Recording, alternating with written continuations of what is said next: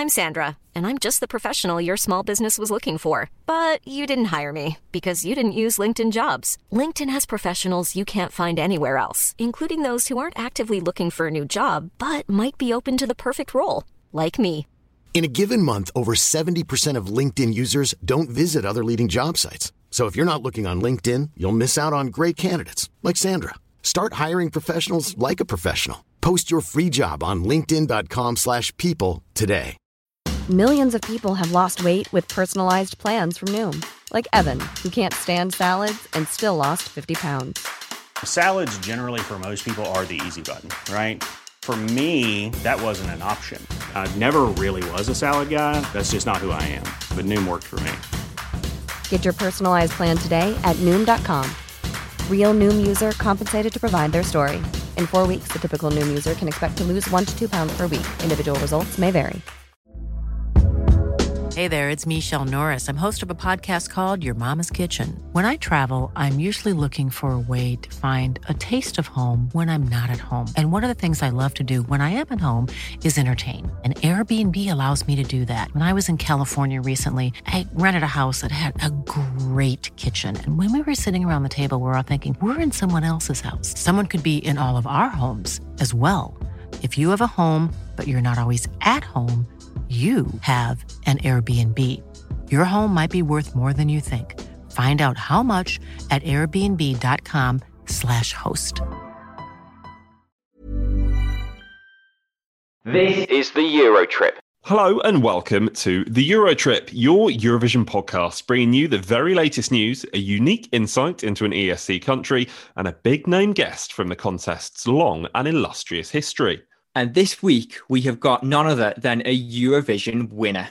We certainly do. So let's get to it. This is the Eurotrip. Let the danse macabre begin. Ladies and gentlemen, good evening and a very warm welcome. I know the only one show in the world that combines it all. Singing, music, dancing, traditional and ethnic styles. It's massive. It's twice the Super Bowl. It's like 200 million people. When we reach the end of the show in approximately 3 to 8 hours, we will have a new champion. Now let's get to it. Are you ready to party Europe? It is easy what I say. What I say. This is the Eurotrip. Hello and welcome to your favourite Eurovision podcast. We're the Eurotrip with me, James. Me, Rob. And this week, none other than a Eurovision winner. We are joined by Dave Benton. That's right. I am so excited for you to hear this interview. He was, of course, the winner, along with Tanel Padar and 2XL, of Eurovision 2001 when it was held in Copenhagen. The biggest Eurovision we have ever seen. Over 35,000 spectators in the arena, which is something that Dave goes on to talk about. And James, the first winner we've managed to get on the podcast. Who'd have thought it? Our little old Eurovision podcast has finally managed to persuade a Eurovision winner to come and join us. I'd never thought this would happen, 10 weeks ago when we first started this? Yeah, he has some incredible stories that you will hear, obviously, in a little bit, including his time as a performer on the ferries between, actually. He mentions your own city there of Newcastle. He said he met his wife on a ferry between, I think it was Sweden or Denmark and Newcastle. But he also talks about how he almost turned down what became a Eurovision winner. I said, hey, do you think this is going to win? He said, I don't know. We're just starting this. I said, no, then you have to find somebody else. So there's plenty more to hear from Dave later on in the show. He's got so many fantastic stories about growing up in the Caribbean, about coming to live in Europe. It is honestly a fantastic interview, really, really worth staying for. But as usual, we've got some fun stuff. We've got some news as well to keep you updated with. And hopefully some more of Rob's wonderful impressions that he gave us from last week as well. Hello there. Yes, more of that to come. If you're lucky, Terry Wogan will make an appearance a little bit later on. You're listening on Acast, on Apple Podcasts and Spotify. This is the Eurotrip. This is the Euro Trip. When you aren't listening, you can find us on social media. We're at Eurotrip Podcast, warming you up for the Eurovision Song Contest. So that's right, you are listening to the Euro Trip. Plenty still to come. Of course, Dave Benton, the big interview with Dave Benton. Really, really looking forward to hearing that. He's got so many amazing stories about growing up and somehow ending up at the contest and then winning it in the end. But first of all, it's about time that we check in with our new regular co-host. Of course, it's me, it's Rob, and Mr. Mouse. Are you back this week? Now, there's a silence there, James, because Mr. Mouse has gone.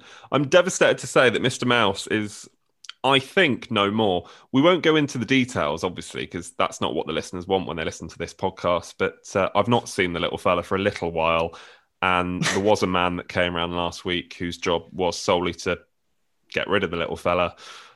So the fact we've not seen him since, I don't think it's a coincidence, James, anyway.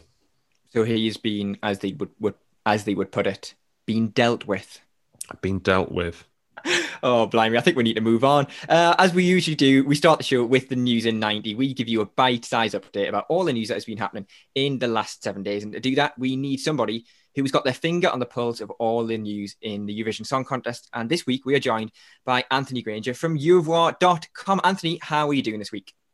I'm doing great. I don't think I was expecting to come in after the story of poor Mr. Mouse, who I had been wondering what had happened to. I'm now a little bit sad. That was quite the segue.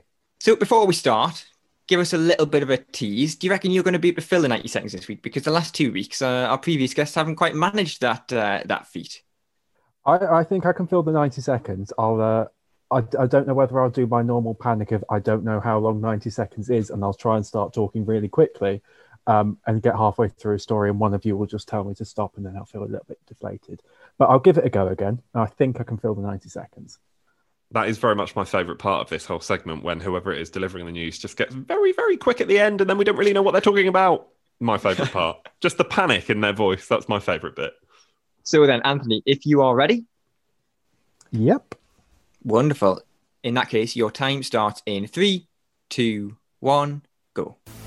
So, Malta has selected Chanel Monsieur to represent them at the Junior Eurovision Song Contest. She'll be performing the song Chasing Sunsets and has a fantastic surname.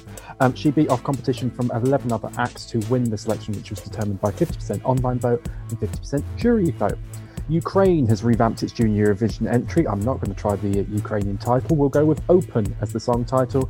Backing track has been reworked and the production value has been increased. He's currently filming his music video in Kiev.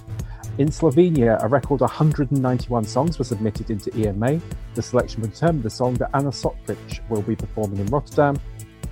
Italy, over the course of the weekend, confirmed its participation for 2021. They've still not said how they're going to be selecting their participant for next year.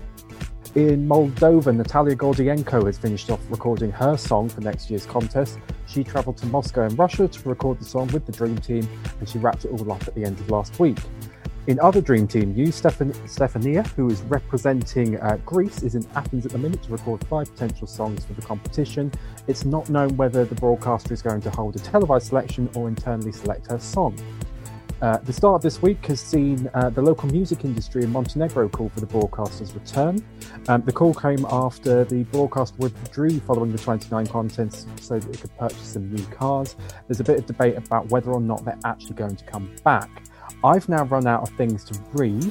And you've now run out of time. Almost bang on. Almost bang on. You have now run out of time. So close. I don't know about you, but there is so much to talk about there, James, that I'm just going to do your favourite phrase of throwing a dart and picking something. And I want to go with Montenegro. You're in Montenegro in red. The listeners can't hear this, but you're in a lovely red hoodie. I don't know. Do you want to talk Montenegro, or do you want to talk about something else? I don't know what I want to talk about, really. Since you've suggested Montenegro, yeah, we'll pick with that. Although it is worth reminding us, Anthony, what is the name, or at least the surname, of the Maltese junior entry this year? Because it sounds quite good. Monseigneur. It's a good one. And also, while we're on the topic of interesting stories, the Moldovan entry for next year has been working with none other than Philip Kirkorov, I believe. He's undergone a bit of a transformation, hasn't he? Have you all seen that photograph online?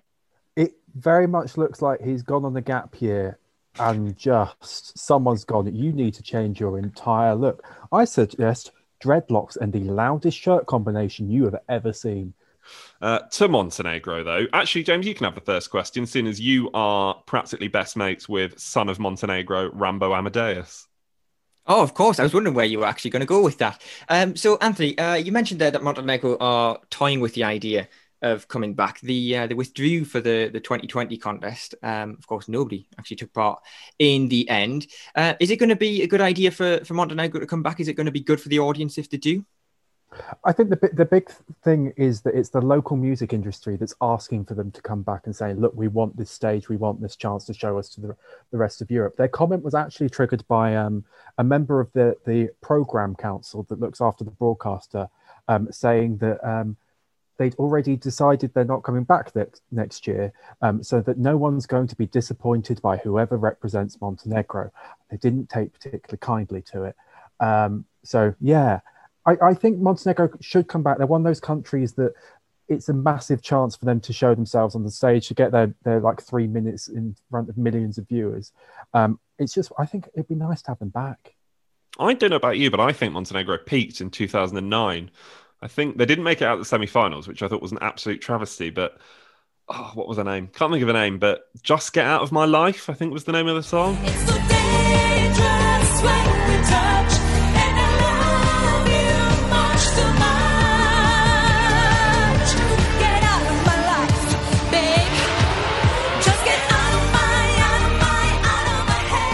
That was an absolute 2009 anthem. It was great. Looking at the blank expression on both your faces, you have no recollection of that song whatsoever. I vaguely remember it. I also think it's one of Ralph Siegel's songs, which might have something to do with how diabolically awful it is. Ralph, if we ever get you on for the big guest, that was Anthony that said that, not me or James. Anthony, while we've got you, we can't let you go without talking about the story that you alluded to, which was that Montenegro at one point withdrew because they wanted to buy some cars. Yeah, so they decided last year, instead of paying their participation fee, they would use the money to renew the news fleet's cars and buy 3 new estates. So I think that was a great investment, seeing that the contest never took place. So before we let Anthony go, there is one last thing for us to do. Of course, that is to hear for the first time this week's 1 second song. We will play it again later in the show, and Rob will have an attempt to have a guess at what it is. But for Anthony and for you at home, for the first time, here is this week's 1 second song. So there it is.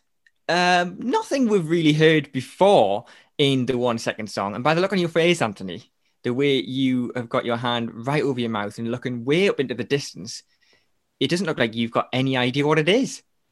That is the hardest clip I think you've played so far, because there is literally nothing to go on. I can have a stab at it, but I'm not convinced this time round I get the full 4 out of 4. We will remind our listeners later on what Anthony suggests. He'll send it to a message to me later on, and we'll tell you what he has guessed. But of course, there are 4 points available: the song, the artist, the year it took part, and the country it represented. Anthony, what do you think you're going to get out of 4? 2, maybe, at a push. Well, we'll soon find out. He doesn't sound very confident on anything. What he is confident about is all the news you will be able to get over the coming weeks and months as Junior Eurovision and then Eurovision 2021 rolls around. Anthony, where can people go to find all of the latest news? You can find all of the latest news at eurovoix.com. Follow us on social media, Facebook, Instagram, all the normal places, Twitter as well, that I've just remembered. But yeah, follow it there. I'm Dave Benton, winner of the Eurovision 2001 for Estonia. You're listening to the Euro Trip. So you heard Anthony there from Eurovoix. This is the Euro Trip, a podcast brought to you by Eurovoix, everyone's favourite Eurovision news site. And we are delighted this week to welcome our biggest guest yet. We call our feature every week The Big Guest. We have spoken to some incredible people from the back catalogue of the Eurovision Song Contest over the last few weeks. But this week, I am so excited to say we have a winner on the podcast. You heard us mention earlier on, it is Dave Benton. Now, in 2001, he won Eurovision on the 12th of May in the Parken Stadium in Copenhagen, alongside Tanel Padar and 2XL for Estonia. James, we're going to hear from Dave in a second, but you've just said to me before we press record, this song has been in your head all day. It's such a catchy song, Rob, isn't it? I mean, has it aged well? Probably not, but, you know, it's still gone down in history books as a winner of the Eurovision Song Contest. It is a very 2001 song. It's probably not rude to say that. But, you know, it wiped the floor with the competition. It collected votes from every other country bar one, and it's outright a Eurovision winner. And I'm so pleased to be able to welcome Dave onto the podcast this week, because like you say, we've had so many big guests so far on the podcast. Some names you've probably never heard of, some names that you probably have and are well known to you, but to have a Eurovision winner, I'm really, really pleased to welcome him on this week.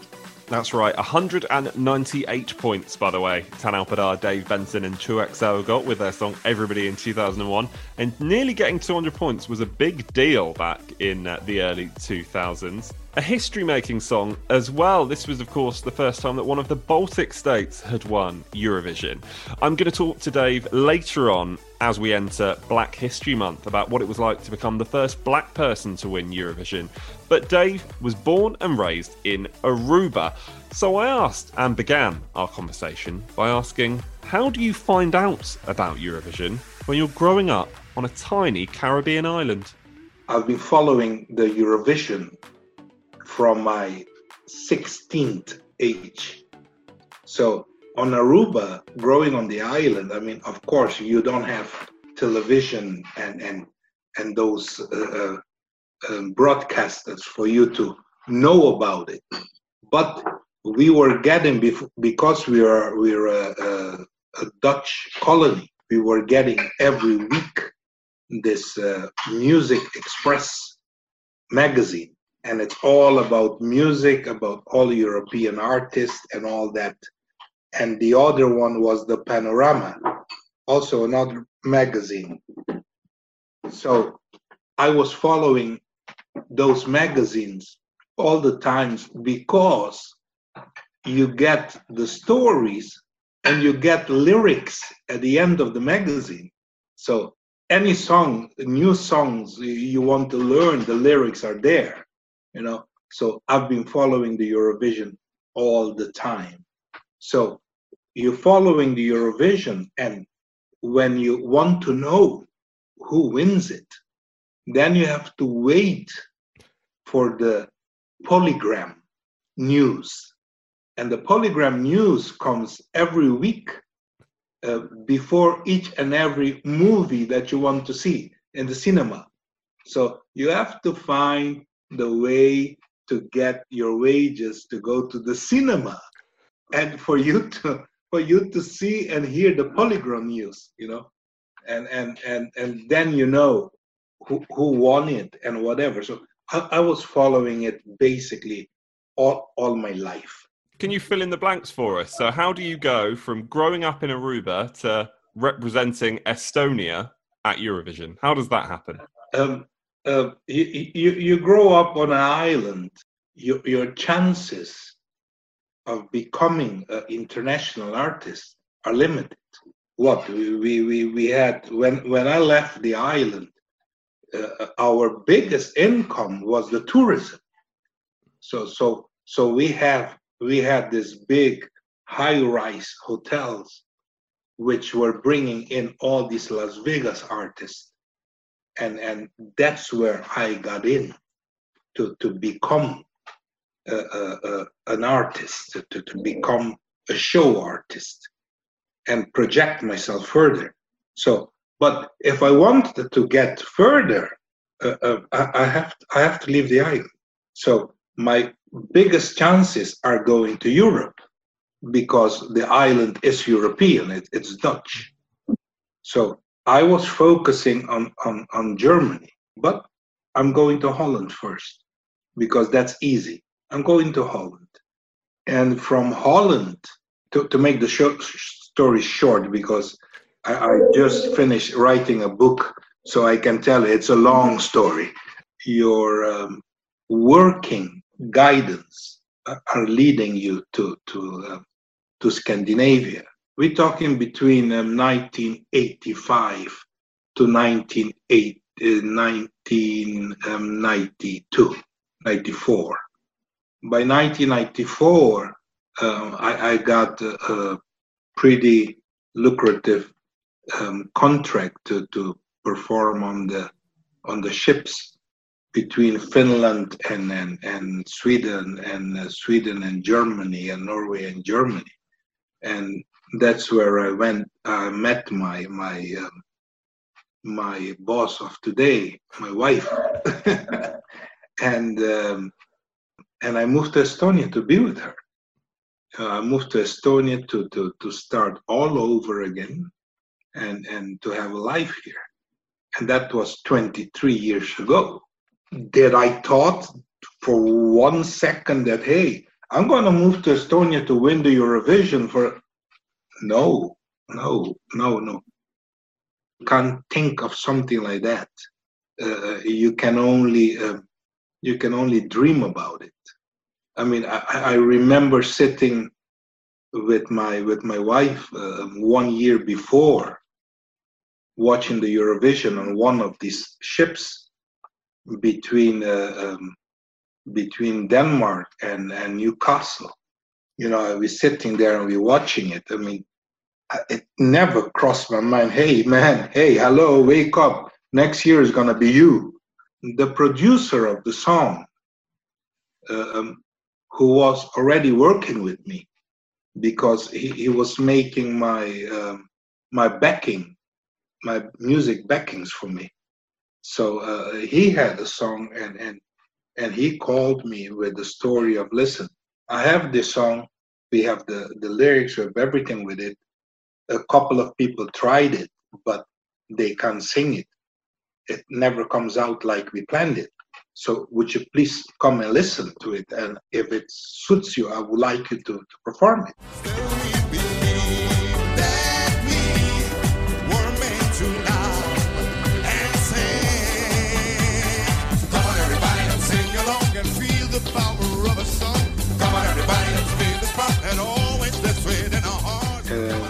And so I went over, and actually I asked him, I said, hey, do you think this is going to win in Denmark? He said, I don't know, we're just starting this. I said, no, then you have to find somebody else if you don't believe the song is going to win. If you believe the song is going to win, then call me back. How did they manage to persuade you? He called me back and he said to me, okay, Dave, I believe the song is going to win. I said, okay, then we have a winning song. So let's work on it. Dave Benton there. We'll be hearing more from him later on in the show, so stay tuned. But so many fantastic headlines just from those 5 or 6 minutes or so. He had to wait so long when he was growing up in Aruba just to find out who was winning the Eurovision Song Contest. If you think about it now, we've got the songs at the touch of our fingertips, and yet he had to wait a week for a magazine to arrive from Europe just to find out who won the thing. And we've heard some of the winning songs from Eurovision in the 70s, so we would have been very disappointed having waited that long to find out who'd won, apart from ABBA, obviously. Actually, I'll take it all back. There were some bangers in the 70s. Brotherhood of Man, ABBA, it was all happening in the 70s. Yeah, stop trying to dig yourself out of this hole, Rob. Come on. That's, by the way, if we ever get anyone from the 70s on the big guest feature. Also, of course, some crazy stuff in there about him moving to Europe, because that's how he wanted to start his career. That's the only place he could be.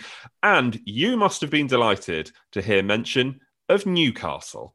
Honestly, we can put that on the map now, can't we? That Newcastle has an imperative part to play in the history of the Eurovision Song Contest. Who'd have thought it, Rob? Newcastle, little old Newcastle. Yeah. Quite. More from Dave still to come. We've got all sorts of interesting stuff to talk about. As I mentioned earlier on, as we are now in Black History Month, I'll ask him what it was like to become the first black winner of Eurovision. He was also the oldest winner of Eurovision, and we'll also have a chat about some of his favourite Eurovision moments too. But now it is time for the European quiz. So there's only one man with the questions. It's Mr. Sam Deakin. Later this week, it is the Fiesta Nacional de España. Something to do with the national Fiesta of Spain? I can't remember. Here are 3 questions about Spain. Well, first of all, let's call Sam out and say well done on the pronunciations. Normally we say, what on earth were you talking about there? But this week, he seems to have nailed it. Let's have a look, and here we go. We've got Spain here. So Spain debuted, of course, back in 1961.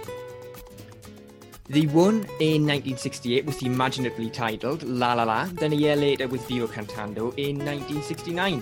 They haven't reached the top 20 of the contest in 10 out of the last 15 years, and they currently have the longest active victory drought. Will any of that help us? Who knows? Let's head back to Sam for the 3 questions this week. Question number 1. Alarcón Castilla-La Mancha is an 8th century Arab castle captured by the King of Spain in the 12th century. Why would it be impossible to listen to this podcast there? Your second question. In 2013, El Sueño de Morfeo represented Spain at Eurovision. Why did it take them 9 days to get to the host city from Malmo? No, to Malmo from Bilbao. And question number 3. Madrid is the city of grand architecture, and that includes the Temple of Debod. What is it? Before we heard the questions there, you were talking about Spain's victory drought. Very much sounds like my current record in the 1 second song. Anyway, we heard the 3 questions there, so a reminder then. Question number 1. This is the 8th century Arab castle, and us not being able to listen to the podcast there anymore. This harks back to, I think, when we had the European quiz on Belarus, because we were finding out why we couldn't listen to the podcast on the Belarusian underground. And to be honest, which of course you know very well, the Belarusian underground, Rob. I do. You're talking to a man of Minsk, as I think they probably call me. I don't think they do they? What was the reason for that? Can you remember? Why couldn't we listen? Was it classed as dangerous to listen to something on headphones? You couldn't listen to anything on headphones. That's why you get paid the big bucks for this podcast. I don't know. Why couldn't you listen? I think straightforward enough. I think because it's a castle, it's got thick walls, and therefore you've got no signal. That's why you can't listen. Well, it's as good a guess as any. My guess is that the castle, given it's so old now, is now underwater, and it would be impossible to wear your headphones under the water anyway. That's your answer to everything when you don't know the answer. It's underwater. Not everything can be underwater. Actually, that's not true. Your answers are either it's got a big roof or it's underwater. That's what I've learnt from you so far. Is that where Mr. Mouse is now, under the water? I don't think we should talk about Mr. Mouse anymore. Makes me slightly emotional thinking about him. Question number 2 then. Why did it take Spain's 2013 entry 9 days to get from Bilbao to Malmo? I mean, that sounds like a very short plane ride, you would have thought. So why would it take 9 days? For this one, Rob, I'm afraid I'm going to have to make you go first, because I am virtually certain of the correct answer this week. I know we don't say that very often, but I'm actually really, really confident in one of the answers in the European quiz. Now, I was going to say, because I was just having a little think there, I was going to say it was because do you remember that old Icelandic volcano that nobody could pronounce the name of? Old Hallstjúpurfumf, or whatever it was called. I think it was probably that. That was almost Terry Wogan, wasn't it? Old Hallstjúpurfumf. Oh, he's back, isn't he? Hello there. Have you missed me there? It's old Sir Terry back on the podcast. He's gone. He's gone. That's all you're getting this week. Why did... Come on, Rob. Why did it take them 9 days to get from Bilbao to Malmo? I was just distracted because I was trying to think how Sir Terry would say Bilbao, which is quite fun. Which is, the old Bilbao there in the Spain. It's getting vaguely offensive now. I'll probably stop doing the accent. I was going to say volcano, but I wasn't, because I'm pretty sure the Icelandic volcano was 2010. I'm going to say it was because the Spanish national broadcaster wanted to save money, so they sent her on a boat. Okay, so if we're going to get down to the details, and this is going to be worth a point, I'm going to have to come up with something a bit bigger, because I'm virtually certain you're right that they travelled by boat. but I don't think it was to save money. I think it was more to save the planet. I feel like the act, which, Rob, do you remember there was a famous member of the act in 2013? I can't say I do. I don't remember much of 2013. I was at university and drunk for most of it, so no, I don't. One member of the act for Spain in 2013 was, you, Rob, are a big Formula 1 fan, as am I, as are, strangely, a large number of the Eurovision fandom. One of the members of the group that Spain sent was Fernando Alonso's ex-wife, I believe I'm pronouncing this correctly, Raquel del Rosario. Remember that? Weirdly enough, James, as I said, don't remember that, and probably the only time the ex-wife of a Formula 1 driver has been on the Eurovision stage. If you know any different, though, let us know at Eurotrip Podcast. So yeah, we both said by boat, but I've said it was to save the planet, you said to save money, so maybe one of us will actually get that right, or one of us will get half a point. We'll soon see. But question 3 this week is about Madrid being the city of grand architecture. What is the Temple of Debod? Temple of Debod sounds like a nightclub that you'd stumble across on holiday, doesn't it? Temple of Debod. What is it? I'm going to say that. I'm going to say it is a strip club in Madrid. That's what it is. I don't know anything about strip clubs. Maybe I'm protesting too much. That's what I'm going to say it is. Can you tell us more about your adventures in the strip clubs of your university days in 2013?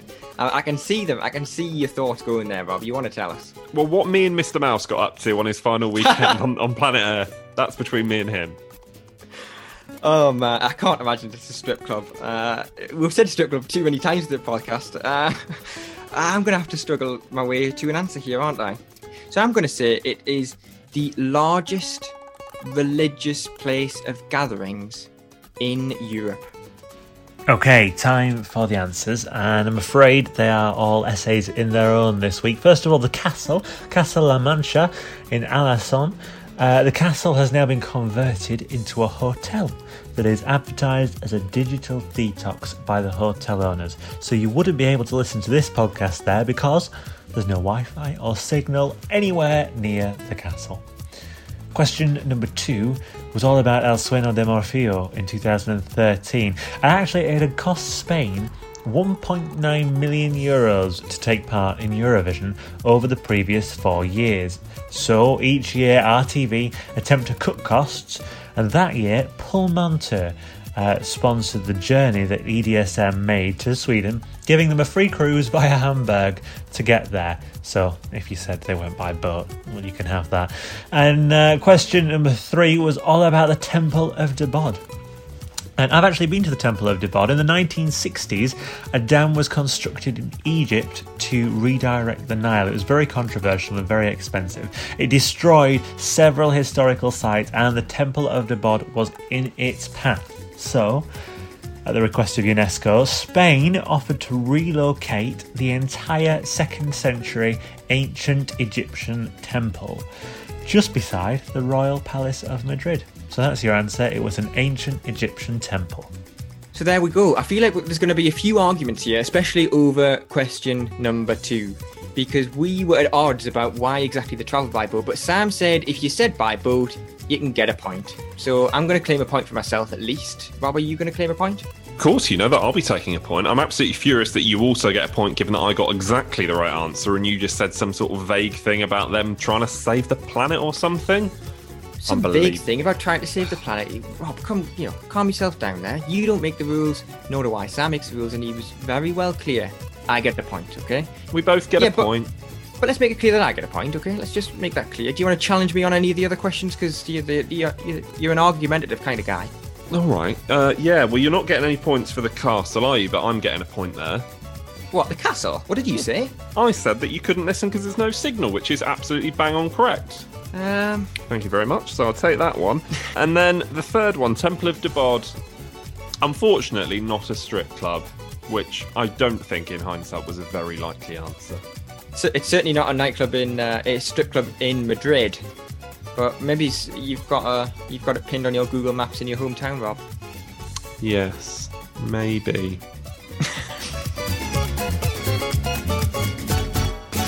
This is the Eurotrip. So that's right, this is the Eurotrip, and the one thing we forgot to mention there is I won. I mean, I forgot to mention it. James deliberately not mentioning that I won the European quiz once again. No comment. Anyway, it is time for part 2 of my chat with Eurovision winner Dave Benton. Now, we've already heard all about how the song came about, how he ended up representing Estonia. And incidentally, if you've enjoyed any of what you've heard so far from Dave or any of what you're about to hear, don't forget to tweet us. We are at Eurotrip Podcast. The song still very much stuck in my head. But I mentioned earlier on that, of course, we are now in Black History Month, which is October of 2020. So in a little while, you're going to hear me talk to Dave about being the first Black performer to win the Eurovision Song Contest. But I started part 2 by asking how it was that he came to sing alongside 2XL and Tanel Padar. When I heard the song and I started working on the song, I told him, I said, no, nobody can sing it because the song is not written for one person. One has to stop, one has to start. The same person cannot stop and start because he's going to choke on his breath. See? So we start working on that. And then he told me that, okay, I have my eyes sight on this young boy who just won the contest here, and so and so. I said, okay, let's bring him in. Let's see. You know. So and that was the whole thing. I mean, for them it was a kind of what the hell is this guy doing? You know, he's talking all the time about winning the Eurovision. We don't know. Yes, we know we're gonna win it. That's why we're doing it. We're not going there to participate. We're going there to win it. You know, and it took me ages to convince them that's how I'm thinking. And until we won it, of course. And then comes the question: how the hell did you know? No. This is what we call the power of positive thinking. Got a couple of questions people have sent in on Twitter for you. So Marcos asks, was there a moment during either recording or rehearsing or performing, or was it the audience reaction? Was there a moment where you thought, actually, we are going to win? Again, for a lot of people, it will seem like this is unbelievable. But I went to the Eurovision to win it. Honestly. Cross my heart, hope to die, by the great Almighty God. I went to the Eurovision knowing I'm going to win this. How important was it? Because you've got a couple of titles, one that you might want, one that you might not want. You're the oldest winner of Eurovision. You're the first Black person to win Eurovision. How does that feel for you? Is it special, and is it really important for you to have done that? No, it doesn't matter. It doesn't matter. I'm the first one coming from the Caribbean to win a Eurovision, and I'm the first non-resident of a country to win the Eurovision. You know. In the 60th anniversary, the EBU invited me to London, and the presenter said he's a legend on himself, you know. And I go like, I just participate. Yeah, you know? I just participate. We've got another question from Twitter. So this is Geeky_H asks, aside from winning, is there a Eurovision memory that you sort of have that's the fondest to you, whether it be the celebration afterwards, something that happened in the week leading up to the final? I don't know if you've got a memory that you sort of that stays with you. You know the that stayed with me most of the Eurovision 2001 was the moment behind in the green room, like they call it, because it was pretty dark. There was no color to be distinguished. But but that moment that you watch the scoring board, and being a mathematic freak, you go already that, okay, we cannot lose anymore. This is it, guys. We did it. We did. And there was a Dutch journalist next to me, and he told me, young man, and I was the oldest guy there, young man, you did it like you said you're going to do it. And that moment, start walking stage to repeat the song. That's unforgettable. That's unforgettable. The biggest ever arena we've had in Eurovision history. So that must have been an incredible place to perform. It was amazing. It was amazing. I mean, I'm talking to you, I'm getting goosebumps actually. Walking on stage, and saying, "Are you ready?" And you hear this crowd answering to you. You go like, even if we don't win it, you made it. I've got one more question for you, and I can't let you go without asking it. On the podcast, everyone often asks, I can imagine, what's your favourite Eurovision song? But we ask, what's your second favourite Eurovision song? What's my second favourite Eurovision song? That's a good question. I would say Ireland, Rock and Roll Kids. I would say that. Dave Benton there, finishing that wonderful conversation with Rob by telling us what his second favourite Eurovision song is of all time. He packed so much into that interview as well. So much about the confidence he had with the song going into the contest, and the feelings he had when he was on stage in that enormous arena in Denmark. That's the thing. 2001 was incredible because, for those of you that don't know, the contest was held in a football stadium. Like, it was just massive, and no other Eurovision has really come close. So, as you heard him say in that interview there, the idea of the bit at the start of the song where he shouts, "Come on, everybody," and everyone shouts back to him as well. It's just, I can't even imagine what he must have felt on that stage. Yeah, us mere mortals just can't even imagine what it would be like to be up there. I just want to extend my thanks to Dave for joining us on this week's podcast. It's an absolute privilege to have all these big guests join us every week.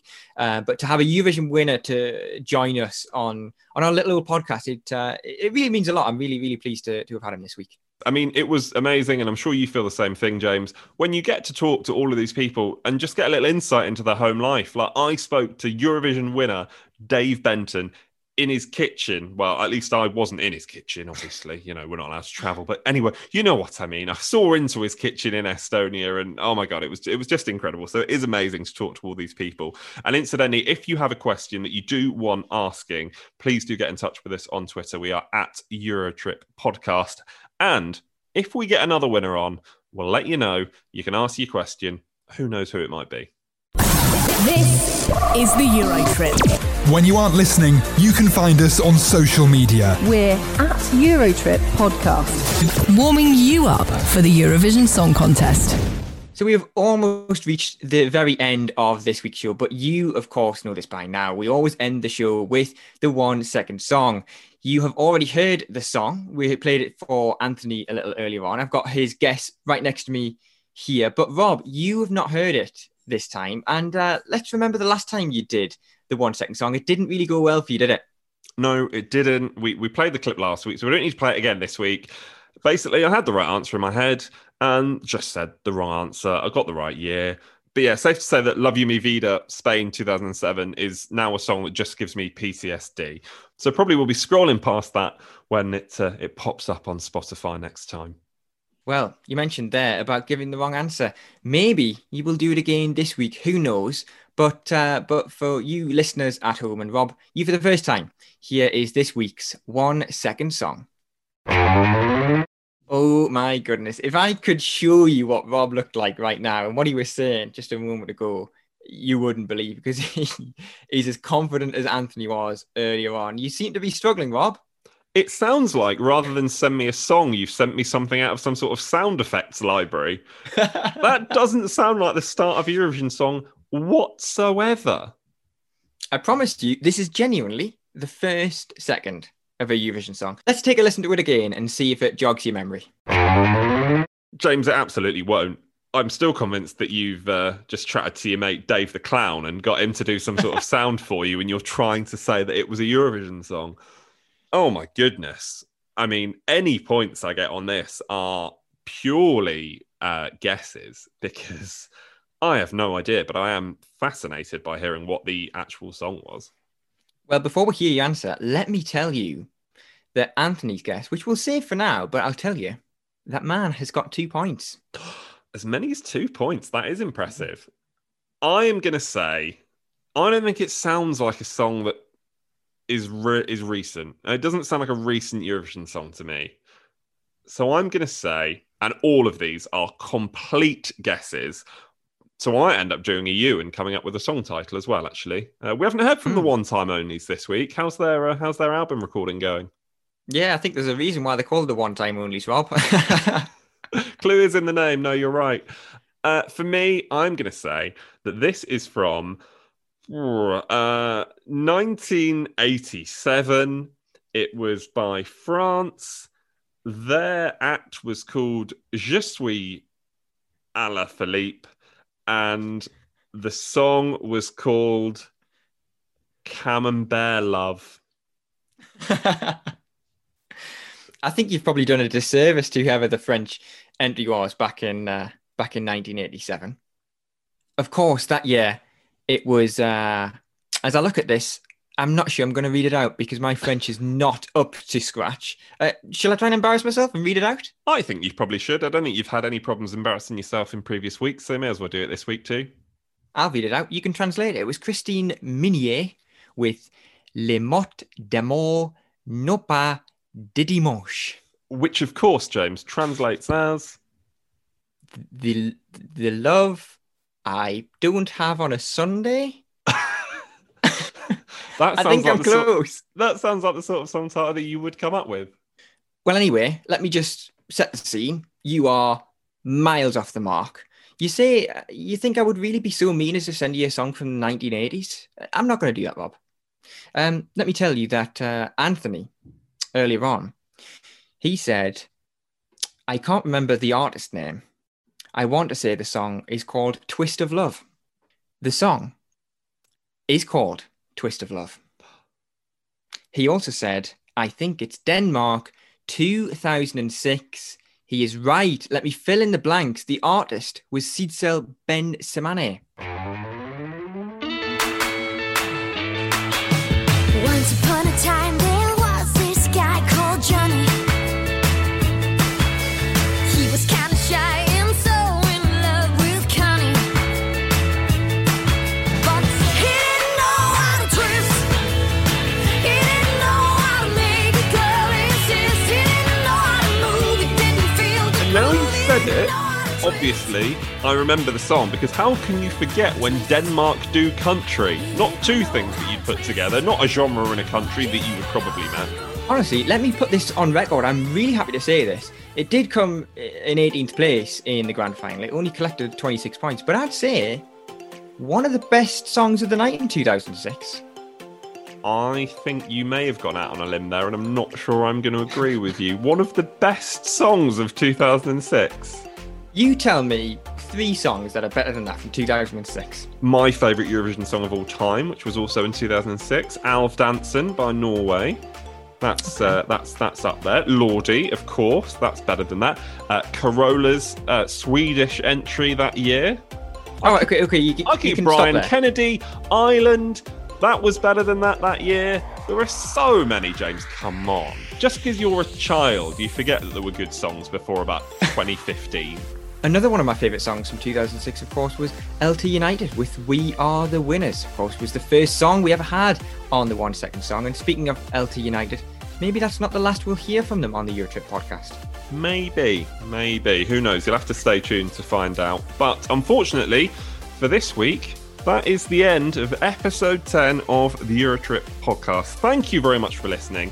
Thank you very much, James, you've already said it, but thank you very much to Dave Benton for joining us on this week's podcast. An absolute honour to have a Eurovision winner with us. And if you want to listen to any more of our big guest interviews, if you want to listen back to some of the ones we've done so far, you can do. Just go on your favourite podcast app, listen to all of the episodes we've done so far. You've got 9 others to choose from, so plenty of other great interviews and guests there as well. As Rob says, a big thanks to Dave for joining us. If you've got any comments about the interview, if you've got anything to say about all of the podcasts we've done so far, then don't forget to tweet us. We are at Eurotrip Podcast on Twitter. And as Rob says, make sure you listen back to all the other ones we've done. And while you're there, make sure you subscribe, leave us a review, and rate us 5 stars. Thank you very much for listening. Unfortunately, this week, there is no Mr. Mouse to say goodbye. Terry Wogan might say goodbye at the very end. We'll find out. From me, Rob, I'm saying goodbye. And from me, James, goodbye. And from me, Sir Terry Wogan, a goodbye.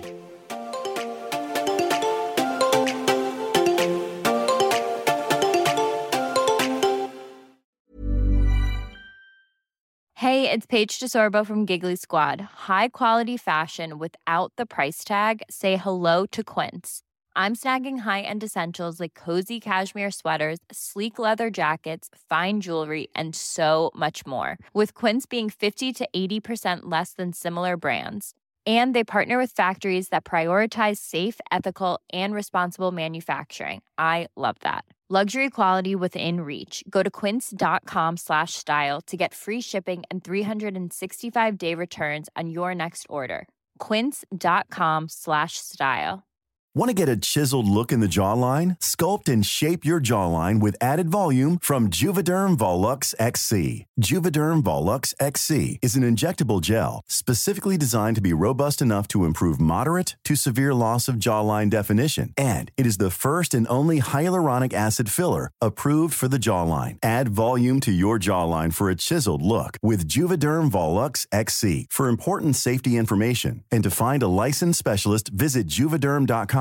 That's JUVEDERM.com. Not for people with severe allergic reactions, allergies to lidocaine, or the proteins used in Juvederm. Common side effects include injection site redness, swelling, pain, tenderness, firmness, lumps, bumps, bruising, discoloration, or itching. There's a risk of unintentional injection into a blood vessel, which can cause vision abnormalities, blindness, stroke, temporary scabs, or scarring. Talk to a licensed specialist to find out if it's right for you. Visit Juvederm.com. That's JUVEDERM.com.